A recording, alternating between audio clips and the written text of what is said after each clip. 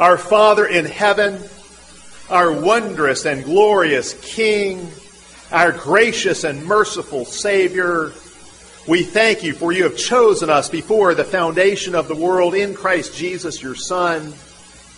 We thank you that you have poured out your Holy Spirit upon us to make us your new creation, to give us faith, to lead us in repentance, to help us to walk in the way of life. O great God, we enter your temple today with shouts of joy and with songs of praise. We come before you celebrating the unity of your people, all the saints in heaven and on earth, all the saints throughout the ages. We come before you to celebrate the story of your people and the truth that we are now part of that story. And indeed, this is our chapter in the story. Oh, great God, we thank you for you have redeemed us through your Messiah, the Lord Jesus Christ. You have brought us out of slavery to sin and death with a mighty hand and an outstretched arm. You have set us free to serve you, for there is life and gladness in your name. You provide for us. Never-ending rivers of mercy flow out from you. You are robed in splendid and majestic light, brighter than 1,000 suns. Oh, great God, you are a holy terror, always good, but never safe. May we tremble before you. May we fear you. May we honor you. May we set our hopes on you. May we find our happiness in you. For at your right hand there are pleasures forevermore. Blessed be the Lord God of Israel, in whose name there is deliverance. Blessed be our God, for he is our rock, our Redeemer, and our salvation. Amen. Let us pray. Father, open our eyes today through your Son, that we might behold his glory, that we might see him for who he is, and we might see what it means to be his disciples. This we pray in the strong name of Christ Jesus. Amen.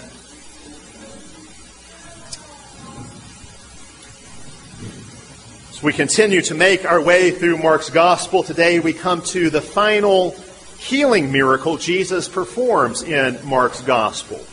Jesus heals blind Bartimaeus. This is the 12th healing miracle in Mark's Gospel. That means there is one healing miracle for each of the 12 disciples.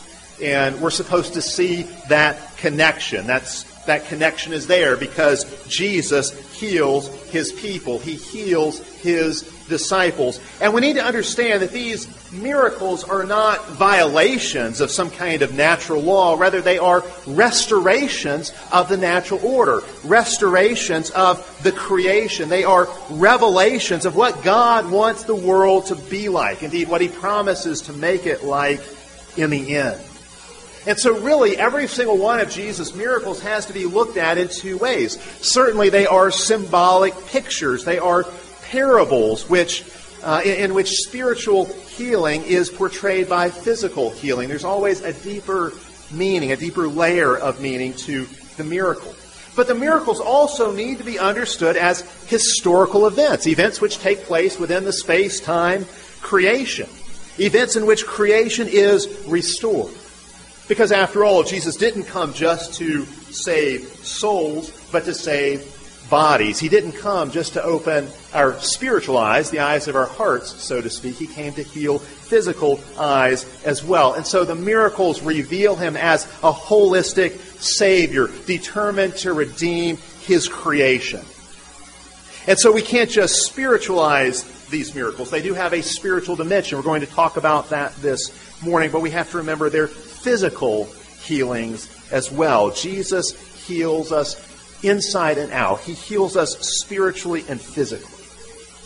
And that means the problems that the miracles treat, those ailments, are certainly physical ailments, but they also have a symbolic dimension, a spiritual dimension to them. Blindness is certainly a physical problem, no doubt about that. But in Scripture, it also points to our deepest spiritual problem. Sin blinds us. Sin darkens us. It's very ironic in Genesis chapter 3, when Adam and Eve sinned, it says their eyes were open. But of course, in the very moment that their eyes were open, their eyes were also darkened. Their eyes were open and they were blinded in the same moment. In seeing, they could not see.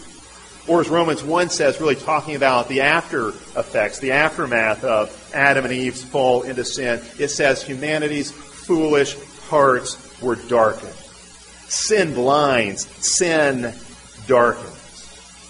This final healing miracle really wraps up a rather distinct section in Mark's gospel. A section that has really focused on who Jesus is and what it means to be his disciple. It's really, from Mark 8 to 10, this is really what you're dealing with. The identity of Jesus and what it means to be a follower of Jesus. This section really begins back in Mark chapter 8 with another healing miracle, another sight-giving miracle. Jesus heals a blind man in chapter 8. He heals another blind man here in chapter 10. And so these miracles of giving sight to the blind really mark out this section and distinguish this section from the rest of the gospel. Sometimes when you have two bookends like this in Mark's gospel, which Mark does frequently, it's called a Markan sandwich because you've got the two end pieces, the pieces of bread, so to speak, and then you've got the meat in the middle. In this particular case, the two end pieces, the pieces of bread, would be these miracles in which Jesus heals blindness, he cures blindness, and then the meat of the sandwich in the middle is where there are these different things are said or different things happen which show us who Jesus is and what it means to be his follower. And so this miracle, I think, has to be understood as culminating the themes in this section of Mark's gospel. This section has to do with Messiahship. Early on in this section of Mark's gospel, Peter rightly identifies Jesus as Messiah. But Peter and the other disciples still really don't understand what that means. They don't see what Messiahship means. They think they know what it means for Jesus to be Messiah, but they're mistaken. They're blind, and they need to have their eyes open. Likewise, this section has to do with discipleship. It's all about following Jesus on the way, on the road that leads to the cross. They're following Jesus. There are a lot of references to the way or to the road in this section, and that's what it means to be a disciple, to follow Jesus in the way. A disciple is a follower of the Messiah. But again, the disciples are deeply mistaken. They think they know what discipleship is. They think they know what it means to follow Jesus in this way, but they're mistaken. Again, their eyes are blind. They need to have their eyes open. So we have to ask as we approach this story, how does this story open their eyes to Messiahship and to discipleship? Indeed, we have to ask, how does this story open our eyes to Messiahship and to discipleship? This story shows us what it means for Jesus to be the Messiah. It shows us what it means for us to be his disciples. And it does this by showing us three roles that Jesus plays and three relationships the disciple Bartimaeus has. That sounds like a lot, 6 things. But I think you'll see that all these fit together rather neatly, rather compactly. 3 roles Jesus plays, 3 roles revealing who he is as Messiah, and 3 relationships Bartimaeus has, revealing what it means for him to be a model disciple. So let's look first at the 3 roles Jesus plays. First, Jesus here is presented as the new Joshua. Verse 46 gives us the location of this story. It takes place in the vicinity of Jericho. Now, think about that for just a minute. Mark never includes random details for no purpose. If he has included this geographic tidbit, this little bit of Jesus' travel itinerary, if he wants us to know the geographic coordinates of where Jesus is when this happens, that's for a reason. Think about the wider context here. The disciples certainly were expecting war. They were expecting conquest. They think Jesus is going to Jerusalem to set up a kingdom, to cast down his enemies. Certainly within the Israelite nation he had enemies, but especially the Romans. He's going to cast down his enemies and vanquish his enemies and set up his kingdom. They expect Jesus to make a triumphant entry into the city, and then he will go vanquish his enemies. They think the Son of Man is on the warpath. The time for him to assert himself and establish his kingdom has happened. And so they're moving towards Jerusalem, but they pass by Jericho along the way. And no doubt as they approach Jericho, the disciples' minds drifted to another conquering, figure who approached Jericho centuries before. Now note this, too. Jesus' name in Hebrew, or in Aramaic, was actually Joshua. We pronounce it as Jesus, but in the day they would have pronounced it as Joshua. When Bartimaeus here cries out, "Jesus, Son of David, have mercy on me," he was probably speaking Aramaic, which means he was crying out, "Joshua, Son of David, have mercy on me. Joshua, have mercy on me." Now think about this. Again, do a little theological geography here. We're in the context of Jericho. The last time a Joshua showed up at the gates of Jericho, what did he do? He did not show mercy. He marched around the city with his people 7 times, and they blew trumpets, and the walls of the city fell in, and the city was destroyed. And only Rahab and her family were spared. Indeed, Jericho was the very first city that Joshua conquered in the Promised Land after crossing the Jordan. You can read all about this, of course, in the book of Joshua. It's all about Joshua's conquest of the land, beginning with the city of Jericho. As he marched around the city and blew trumpets, the city collapsed. The people were utterly destroyed. And Joshua chapter 6, the chapter where this is recorded, it ends with Joshua pronouncing a curse on the city of Jericho. The first Joshua brought judgment. Now another Joshua comes through the city bringing salvation, announcing salvation, blessing the city with his presence, healing the city's blind man with his power. He's a new Joshua, but he comes not bringing judgment. He brings salvation. Yes, he's going forth, conquering and to conquer, but it's a different kind of conquest. He's not conquering Canaanites, he's conquering blindness and other ailments, other deformities in the creation. The first Joshua came in judgment. The last Joshua brings mercy. And mercy triumphs over judgment. Bartimaeus actually identifies a second role Jesus plays. The first role is Jesus as a new Joshua. Bartimaeus also identifies Jesus as the Son of David. He cries out to the Son of David. Bartimaeus understands that Jesus is the new David. He's the king. He's following in David's footsteps just as he's following in Joshua's footsteps. And again, much of this has to do with conquest and with warfare. There are a lot of interesting connections between what Jesus is doing in this part of Mark's gospel and the life of David.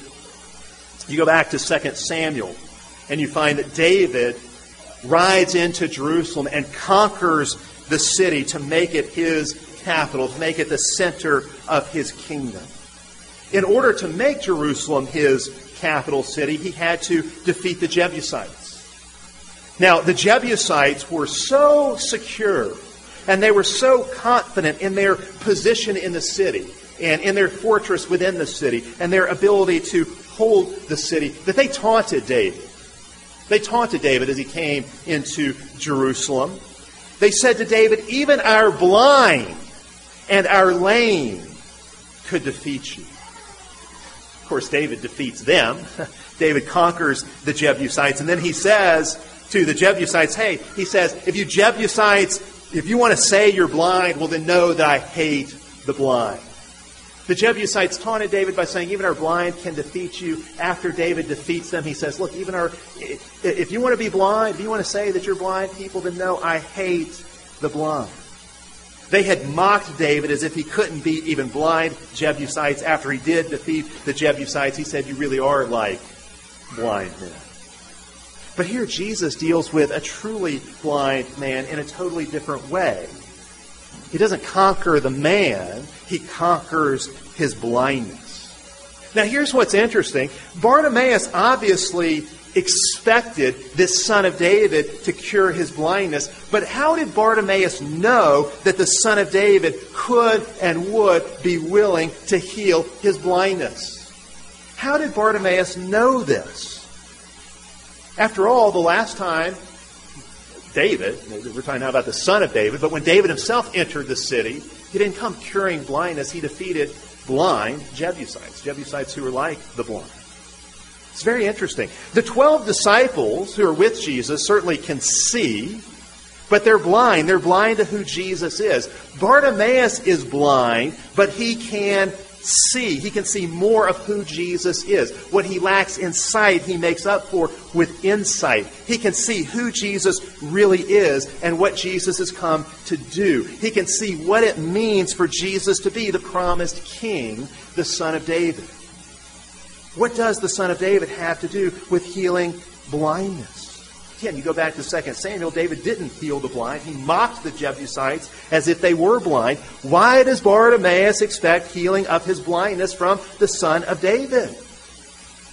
David himself didn't do any miracles like this. David never healed the blind. Why does Bartimaeus expect the Son of David to do this? Well, I think Bartimaeus was a good student of Scripture. Let me put some things together for you. In 2 Samuel chapter 7, the prophet Nathan announced God's covenant with the house of David. It will be an everlasting covenant, and indeed God will share his own throne with David's son. David's son will in some way sit on the divine throne. So the throne of the son of David will be identified with God's throne in some way. And when these covenant promises are made in 2 Samuel 7, God continually refers to David as my servant. David is the king, but he's also the servant. And when David responds to the Lord, he identifies himself by calling himself servant. He says, I am your servant. David is the servant of the Lord. David's son will be the servant of the Lord. Well, when you come to the book of Isaiah, this servant of the Lord, this Davidic figure, takes on a special role. Whenever Isaiah is talking about the servant of the Lord, we need to be thinking son of David. Because David's been identified as the Lord's servant in that covenant promise made in 2 Samuel 7.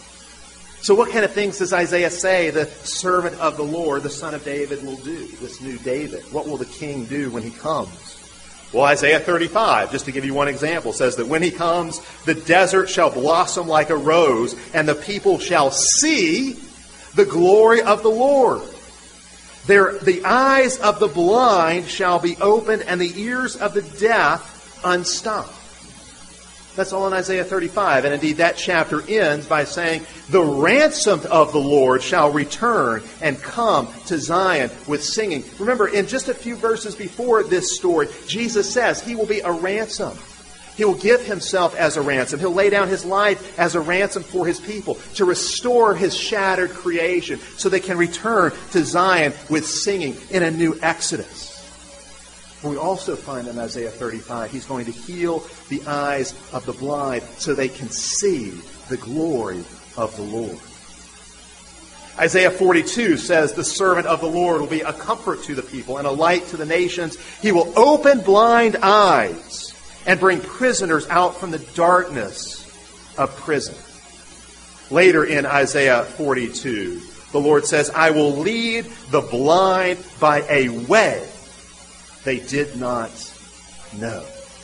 This is the way section of Mark's gospel. Jesus is leading people in the way. Bartimaeus is going to join him on the way. What do you think Bartimaeus thought about? Sitting there as a blind man in the synagogue. What do you think he thought about when he heard those kinds of passages from Isaiah read in the synagogue? I'm sure he thought, when the servant of the Lord comes, my eyes will be open. When the Son of David comes, when the King comes, my blindness will be cured, and I will see the glory of the Lord, and I will follow him in his way.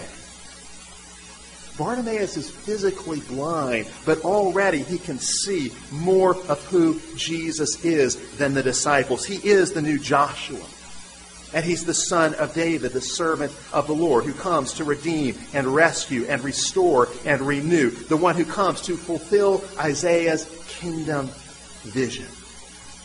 This blind beggar Bartimaeus has far more insight into who Jesus is than the disciples who have been traveling along with him for a few years now. And that brings us really to the last role Jesus plays in this passage. Jesus comes as the embodiment of God's mercy. Bartimaeus identifies Jesus as the one who will show mercy. That's Bartimaeus' prayer, after all, is it not? That's what Bartimaeus asks for. He says, have mercy on me. That's about as good of a prayer as you can pray. Lord, have mercy. Christ, have mercy. Have mercy on me. Bartimaeus knows his misery. He knows his physical blindness. He knows his spiritual blindness. He knows he needs healing and rescue. He knows he needs redemption and forgiveness. And so he cries out for mercy. He recognizes, he sees Jesus as the one who brings mercy. What's that word mercy mean? It means all kinds of things in Scripture. It means Jesus is the one who will show compassion. It means Jesus is the one who will bring deliverance. It means Jesus will enter into the suffering of his people and receive the judgment they deserve in order to bring his people into his kingdom. Mercy means he heals, he forgives, he helps, he transforms. He enters into our misery in order to bring us into his glory. Jesus came to show mercy. He came to show mercy to his enemies. He came to show mercy to the blind by opening their eyes. He came to show mercy to sinners by forgiving them. He came to show mercy to those who will admit their need. The way to receive Jesus' mercy is to admit your need for mercy, to cry for mercy. What does it mean to cry for mercy? It means you admit your helplessness. You admit your brokenness. You admit you can't do for yourself what must be done. You can't save yourself. You need rescue. You need help coming from the outside. And Jesus comes to be that helper and that rescuer. He comes to show mercy. Those are the three roles Jesus plays here. He's the new Joshua, he's the son of David, and he is the merciful one.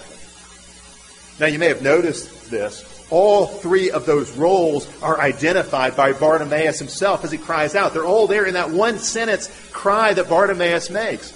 Joshua, son of David, have mercy on me. That right there tells you that Bartimaeus is a model disciple. He's certainly a better disciple than the 12 disciples at this point. But let me unfold for you what we can learn about discipleship from looking at Bartimaeus more closely. Looking at what happens here with him, I think shows us a lot about discipleship. We can look at Bartimaeus in terms of three relationships. Really a series of comparisons that I think Mark wants us to make. Actually, all of these comparisons are found in this chapter, so they're found right here in Mark's Gospel. I think Mark has written the Gospel in such a way that we can't help but compare Bartimaeus to figures who come before him in this chapter of the Gospel. Mark has written the Gospel in such a way that we have to make these comparisons. Well, first, we can't help but compare Bartimaeus to James and John. That's in the immediately preceding story. James and John had a request for Jesus, just like Bartimaeus has a request for Jesus. The two stories are right next to each other. We can't help but make comparisons. And in fact, when James and John came to Jesus and when Bartimaeus came to Jesus, Jesus responded to each of them with exactly the same words. Look at Mark 10:36 and Mark 10:51. And you will see Jesus using the exact same words to speak to James and John and to speak to Bartimaeus. He says to each of them, "What do you want me to do for you?" He uses the exact same language. And so obviously we're being invited to make this comparison. Jesus says, "What do you want me to do for you?" How do each of these parties respond to Jesus' question? There's a deliberate parallel. Jesus asked them the same question, but that's really where the similarities end. Because what they ask for in response to Jesus is completely different. James and John demand glory. Bartimaeus begs for mercy. James and John ask to be given positions of glory. Bartimaeus asks to see the glory of another. Obviously, James and John think they can see when in reality they're blind. Bartimaeus is blind and knows it. He just wants to see Jesus. When he says that his request is that he might see, you might as well finish that sentence. It's so I can see you, Jesus. That's what Bartimaeus really wants. James and John assume they can see just fine as they are. Bartimaeus knows he can't. He knows he's blind, and so he asks to have his eyes open. Now you see the difference there. You see the contrast. James and John want glory for themselves. Bartimaeus wants to behold the glory of Christ. He wants to see Jesus more fully. A lot of times when Jesus performs a healing, especially in Mark's gospel, we're not told the name of the person he heals.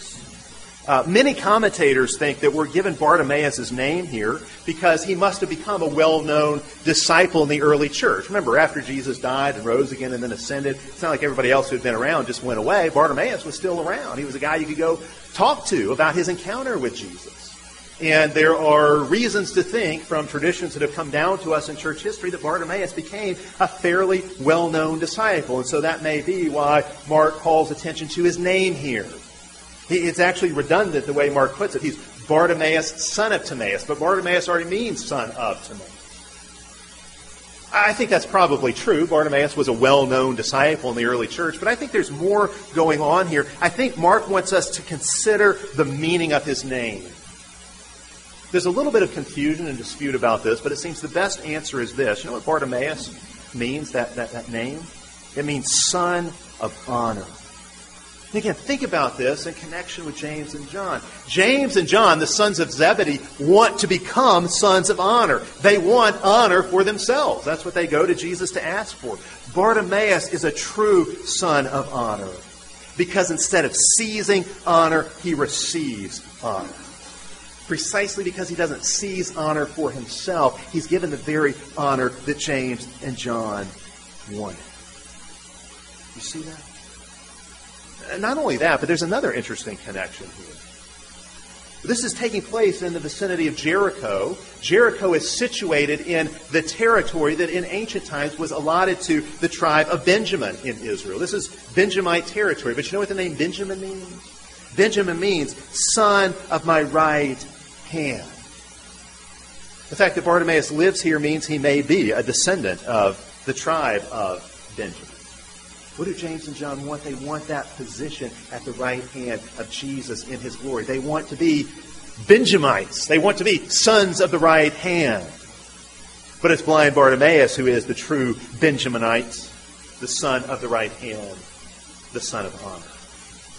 Now think about how this applies to your own life. When Jesus asks you, what do you want me to do for you? And I would say he does ask that question to all of us. All of his promises about prayer in the New Testament where he says, ask of me and I will give. Ask in my name and I will give whatever you ask. That's just Jesus saying to us, what do you want me to do for you? How do you answer that question? How do you pray? How do you petition Jesus? Do you go to Jesus with a self-centered wish list? Asking for honors for yourself? Asking for positions of glory for yourself? Or do you first of all come asking for mercy?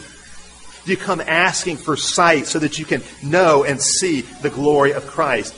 Do you seek glory without suffering? Or do you ask for mercy so that you can see Jesus in his glory and share in his suffering?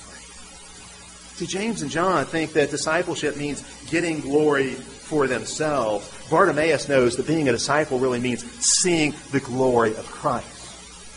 And whatever glory we have is simply a sharing in Christ's own glory. James and John come to Jesus and they're power hungry and they're glory grasping. Bartimaeus comes in humility and pleads for mercy and asks only that he might see Jesus more clearly. How do we pray? James and John should have been asking for mercy. They should have been asking for sight, so they could understand why Jesus was going to the cross. Remember, Jesus makes his prediction that he's going to the cross. He's going to Jerusalem to die. And then immediately after that, they come asking for glory. They should have asked for understanding. They should have asked for sight. But they don't. And so Bartimaeus isn't able to see while they're still blind. Bartimaeus knew he was blind, and that's why he could ask for and receive healing. He knew he needed mercy, and so he asks for it and receives it. But there's another comparison here we have to make. Pushing back a little further into Mark 10, we have to compare Bartimaeus and the rich young ruler. Remember from earlier in this chapter, the rich young ruler? He wanted to know what he needed to do to enter eternal life, and so he comes and he asks Jesus. And Jesus finally answers him saying, "Go sell all and give your wealth to the poor and come follow me." And the rich young ruler goes away sad because he had great riches. He couldn't bear to part with them. He couldn't stand to give his riches away. And so really he becomes the example of an anti-disciple, an undisciple, one who refuses the call, one who hears the call and refuses to follow Jesus. Now, the rich young ruler was obviously wealthy.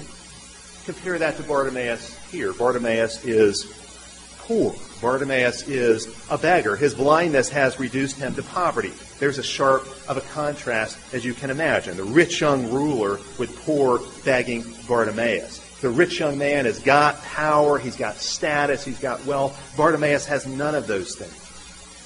But look at what Bartimaeus does. When he finally hears the crowd saying, Jesus is calling you, what does he do? And of course that term calling is it's a special word in Mark, indeed in all the Gospels. It really has to do with a call to discipleship. Jesus is doing much more than just calling Bartimaeus so his sight can be healed. He's inviting Bartimaeus to be a disciple. That's the call that goes out, the call to discipleship. And how does Bartimaeus respond? The text says he threw aside his garment, rose up, and came to Jesus. Now some take the throwing aside of his garment as a sign of his faith. After all, if he had remained blind, he wasn't going to be able to find his garment. So if he didn't expect healing, he should have taken his garment with him. So the fact that he cast it aside shows he's pretty sure he's going to get healed. He's pretty sure he's going to have his sight, and he's going to be able to see and go find his garment again if he wants to. He casts aside his cloak. It's a sign of his faith. And I think that's true, but I think there's a little bit more to it. Bartimaeus was poor. He was a beggar. And so this garment, this cloak, is probably his only real possession. Let me tell you about cloaks for just a minute. In the law of Moses, if a poor man gave up his garment, he gave up his cloak as collateral for some kind of loan, his cloak had to be returned to him at night so he could sleep with it, so he could stay warm, so he wouldn't freeze. So even if that cloak is collateral for a loan, it's to be given back to the poor man at night because it's the only thing he's got. And he's got to have it to stay warm. When Bartimaeus casts aside his garment to respond to Jesus' call, what is he doing? He is leaving everything behind to follow Jesus. In other words, Bartimaeus is doing exactly what the rich young ruler refused to do. The rich young ruler heard the call, leave all and follow Jesus. He refused it. Bartimaeus hears the call, and what does he do? He casts aside his one earthly possession and runs after Jesus. He is the model disciple. He shows us what it means to be a disciple. A disciple is someone who puts Jesus first, who gives Jesus prime place in his life. So everything else is subordinated to Jesus. A disciple is someone who is willing to give up anything and everything for Jesus' sake. A disciple is someone who is willing to leave all to follow. And so Bartimaeus casts aside his cloak because he wants to be clothed with Jesus. That's what really matters, not his cloak. It's being clothed with Jesus. That's what matters to Bartimaeus. The rich young ruler went away sad. He went his own way, refusing the call, refusing to follow Jesus. Bartimaeus follows Jesus in the way of the cross. He's willing to give up anything to become a Jesus follower, a disciple of Jesus. And then finally, we have to look at Bartimaeus in relation to the crowds around him. There are crowds around Jesus, and these crowds hear Bartimaeus crying out. The crowds apparently saw themselves as sort of Jesus handlers, the protectors of Jesus' time. They want to get Jesus back on the road and to Jerusalem, because that's really where the action is going to happen. The crowds clearly don't share Jesus' compassion for needy people like Bartimaeus. And so when they hear Bartimaeus crying out, they rebuke him. Again, going back even earlier into Mark's gospel, it's the same word that's used when there are parents who want to bring their children to Jesus for blessing, and the disciples rebuke them. The same word is used here of the crowds rebuking Bartimaeus. These parents wanted to get their little children to Jesus, but the disciples thought that Jesus was too important for that, too important for little children. And so the disciples rebuked those parents and sent them away. And of course, Jesus in turn has to rebuke his disciples. Well, here the crowd is operating on the same principles. They think Jesus is just too important to stop and help a beggar. He's too important, and so they rebuke Bartimaeus.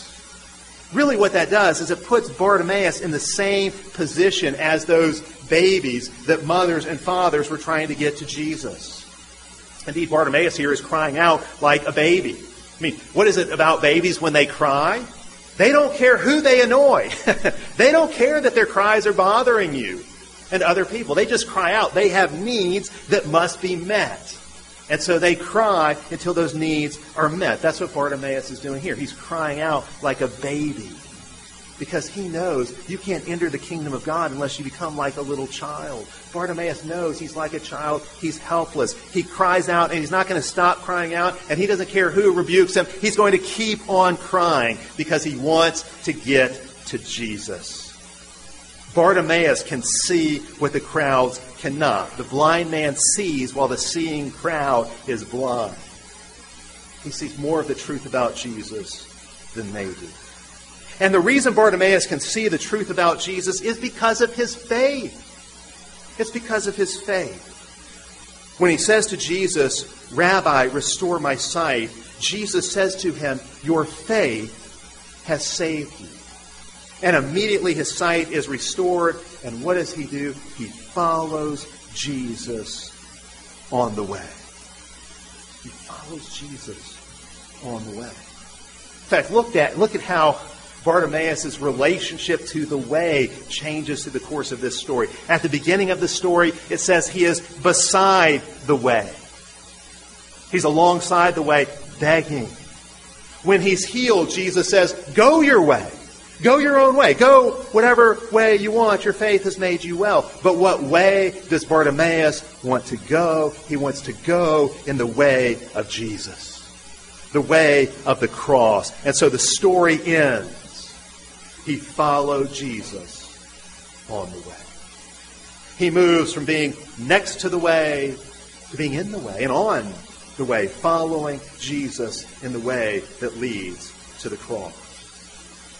Bartimaeus is a true disciple because he longs to be with Jesus. He longs to experience Jesus' mercy. He wants to be healed by Jesus. He wants to follow Jesus. And so he cries out to Jesus. And when Jesus calls him, he leaves everything behind. He trusts Jesus and he follows Jesus in the way of the cross. And that means he beholds the glory of Jesus in the way. See, that's discipleship. That's what it means to be a disciple. This story shows us true Messiahship and true discipleship. True Messiahship, who is Jesus? He's the new Jesus. He's the new Joshua. He's the Son of David. He's the merciful one. That's true Messiahship. And what is true discipleship? If that's who Jesus is, then who must we be? We must be the people who have had our eyes open to behold the glory of Jesus. We must be the people who in faith have cried out and begged and pleaded for Jesus to show us mercy. We are the people who put Jesus first in our lives. So we're willing to give up anything and everything to be his disciples. We are the people who want to follow him by faith in the way of the cross. As his disciples, let us rely on Christ's sight-giving, life-giving, glory-giving, honor-giving mercy. Let us pray together. Father, we do indeed thank you that Jesus has come to bring in the kingdom. We thank you that we have been made members of his kingdom. May we follow him in the way of the kingdom, which is the way of wisdom. It is the way of the cross, but it's the only way that leads to glory. Father, we ask that through your Son and by the work of your Spirit, you would be continually opening our eyes more and more, that we might see more clearly and more sharply the glory of Jesus, who he is, and all that he's done for us. And may we, by faith, embrace him unto the saving of our souls and our bodies. This we pray in Christ's name. Amen.